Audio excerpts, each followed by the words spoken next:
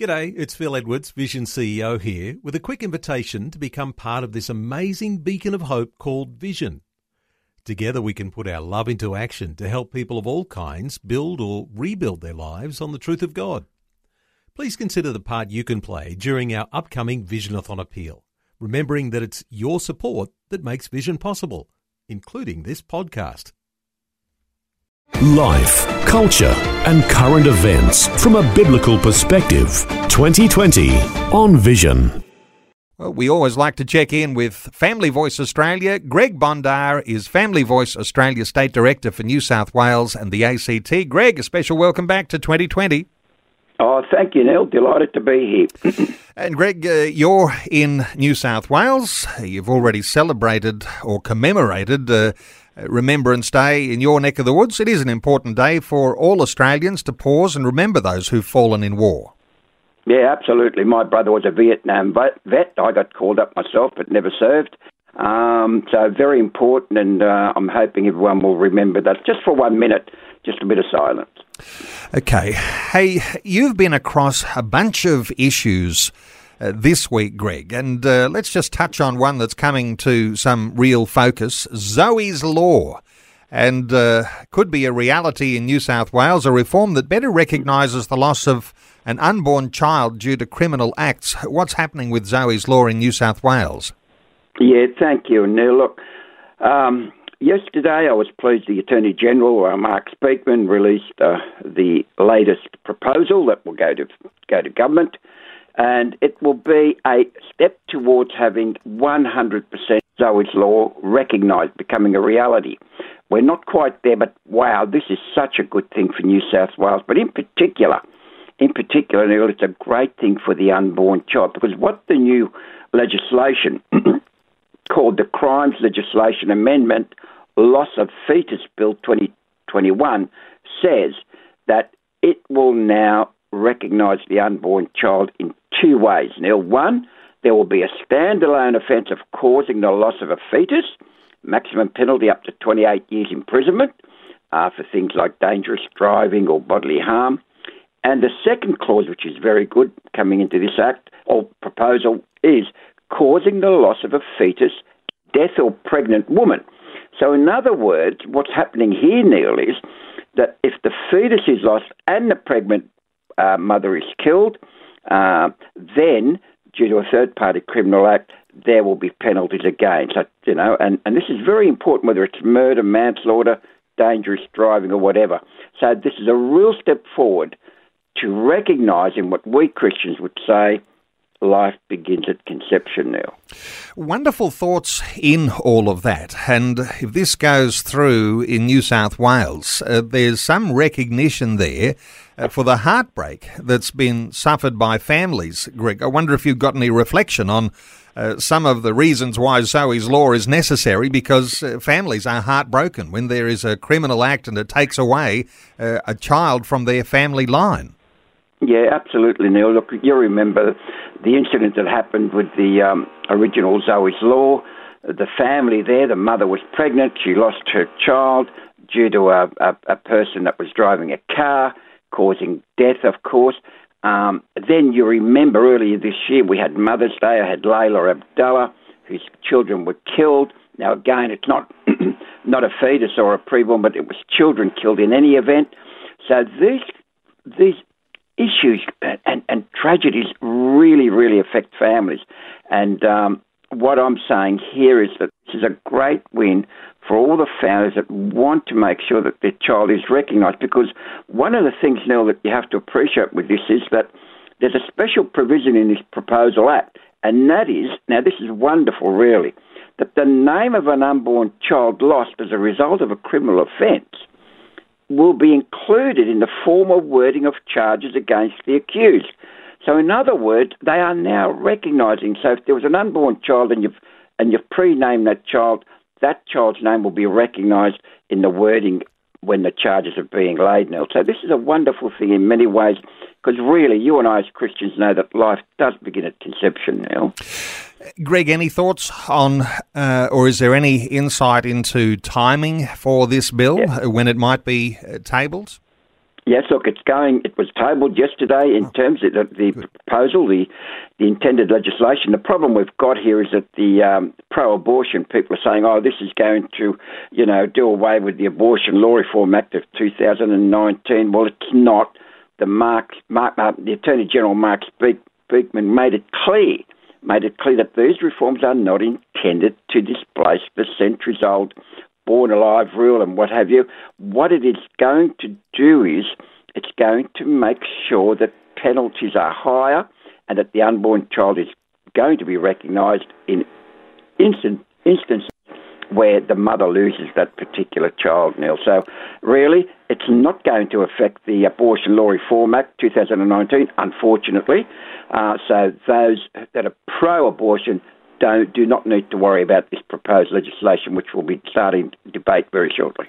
Well, we'll look forward to hearing some more about that, because it does reinforce that life begins at conception, and the baby has a name. Wonderful things in that. And I know that some listeners might be able to hear a bit of, electric tools happening in the background there. You've got a bit of renovation going on, Greg, so we won't let that worry us too much. Hey, let's move on to another issue, the strengthening online safety, safeguarding our children from danger online. What's happening as a development there with the Menzies Research Centre report?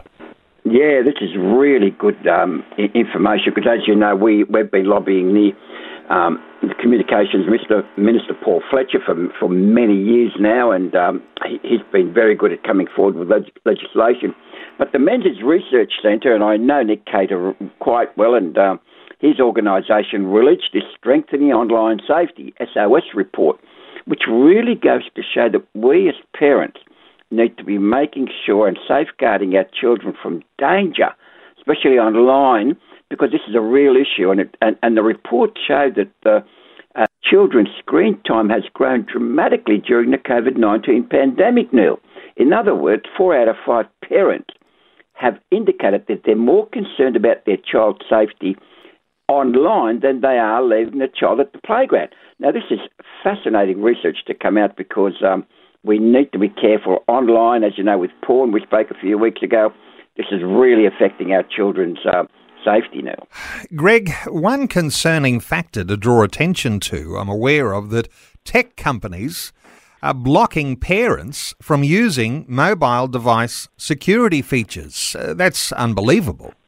Yeah, I was never aware of this, and not only that, the tech companies now will allow a child at the age of 13 to create their own account without the parents' knowledge. So this is a real issue, and so we need to make sure that the big tech companies are held to account, because the report clearly shows and calls for stronger competition legislation to come onto the tech companies. In other words, if the businesses have protection, then why don't consumers and parents have the same protection that big business does in terms of having these sort of not illegal, but having these sort of apps available that will, quite frankly, are harmful to children.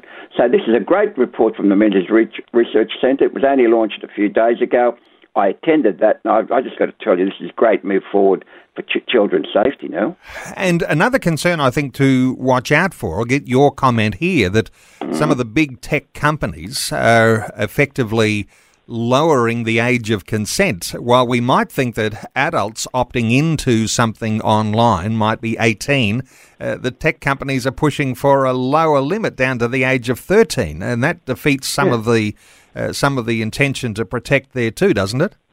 Oh, absolutely. No, I've got to tell you that children for some reason they love mobile phones. As I said, I'm a grandparent. I had my granddaughter here just over the weekend, and she played with my phone, and I couldn't get it off her now. I mean, if that's the attraction these mobile phones have, just imagine what a 10, 12, 13-year-old would do if they can open their own account, access these porn sites or gambling sites or whatever else it might be. Now, we have to keep the big tech companies on notice, and at a stage where, Neil, I have to tell you that they are now pushing for more and for more and more engagement of youth of their mobile apps, and that's really a concern for mums and dads and parents indeed now. Greg, let's give some attention to some things going on in the Northern Territory, because this seems to have floated along under the radar a little bit, not a lot of attention, but they've got an abortion bill in the Northern Territory that was introduced late October. What's happened in the Northern Territory? Yeah, this has come to my attention, Neil, because I've been so focused, myself and Family Voice has been focused on other issues in other states, but in particular in Northern Territory on the 27th of October, the government introduced a termination of pregnancy law reform legislation, Amendment Bill 2021. What this means is, and people are not aware of this, what this means is that if this bill is passed, then it will allow pregnancy termination between 14 and 24 weeks with the agreement of one doctor only instead of two. It will allow termination from 24 weeks gestation after two doctors have agreed. And thirdly, it will remove additional credentialing requirements for doctors who perform abortions. So, Neil, these are all dangerous amendments, and I think we as Australians, but in particular Territorians, will need to make sure that they contact their local member up there and, say this is not on, too dangerous. So a message to your MP for listeners in the Northern Territory, because that's happening even as we speak. That's been tabled in the Northern Territory legislative centres. Let's just quickly touch on some of the campaigns you've got coming up, Greg. Family Voice and Right to Life getting together to form a, you're going to be running a Sydney rally. Yeah, look, we are, Neil. I just want to, if I could just revert to the Northern Territory issue, please, Neil. Oh, yeah. We do have a campaign on our Family Voice website where we say go there, click on here, and contact the members of Parliament in Northern Territory. Now, this campaign is only open to Northern Territory residents, unfortunately. But if you know of anybody up there, let them know. Please tell them, Queenslanders, you might have relatives over there. Get onto our website and make sure your protest, your voice is heard. So, yes, it's only open to Northern Territory residents. Okay. So in terms of our events, Neil, I'm glad you mentioned this because Family Voice, Right to Life New South Wales, we're going to have our first rally opposing the voluntary assisted dying in New South Wales. This will be held on the 18th of November. And we're expecting well over 1,000 people to join in the rally. Now, Neil, I have to tell you, I've been at a number of quiet protests and what have you, but I don't think I've ever been to a rally that's going to be so visual and effective as this. And I'm hoping I don't get arrested, Neil, because I might be here next week then or the week after. But I will be right up the front saying voluntary assisted dying is just a fad. In other words, FAD, it's forced assisted dying. And it's not on, so we're hoping and we're directing anybody that can join us to go onto our website and make sure that you come and join us and let the Parliament in New South Wales know that VAD is not on now. Well, Greg Bondar, that's happening 18th of November. That's next Thursday, the VAD New South Wales Sydney rally, and you're thinking there'll be about 1,000 pro-life supporters. Let's hope there's a wonderful surprise for you and a whole lot more people than 1,000 turn out. Hope it gets great wide media coverage too. We have police approval for up to 1,000. But if we can get 2, all the better, Okay. Well, let me point people to familyvoice.org.au where you can catch up on those upcoming events, but also take some action on some of these other issues that we've been talking about today. Family Voice creates opportunity for listeners to be able to participate in these campaigns. So familyvoice.org.au. Greg Bondar is Family Voice Australia State Director for New South Wales and the ACT. Greg, thanks so much for the update today on 2020. Thank you for the opportunity, Neil, and God bless. Thanks for taking time to listen to this audio on demand from Vision Christian Media. To find out more about us, go to vision.org.au.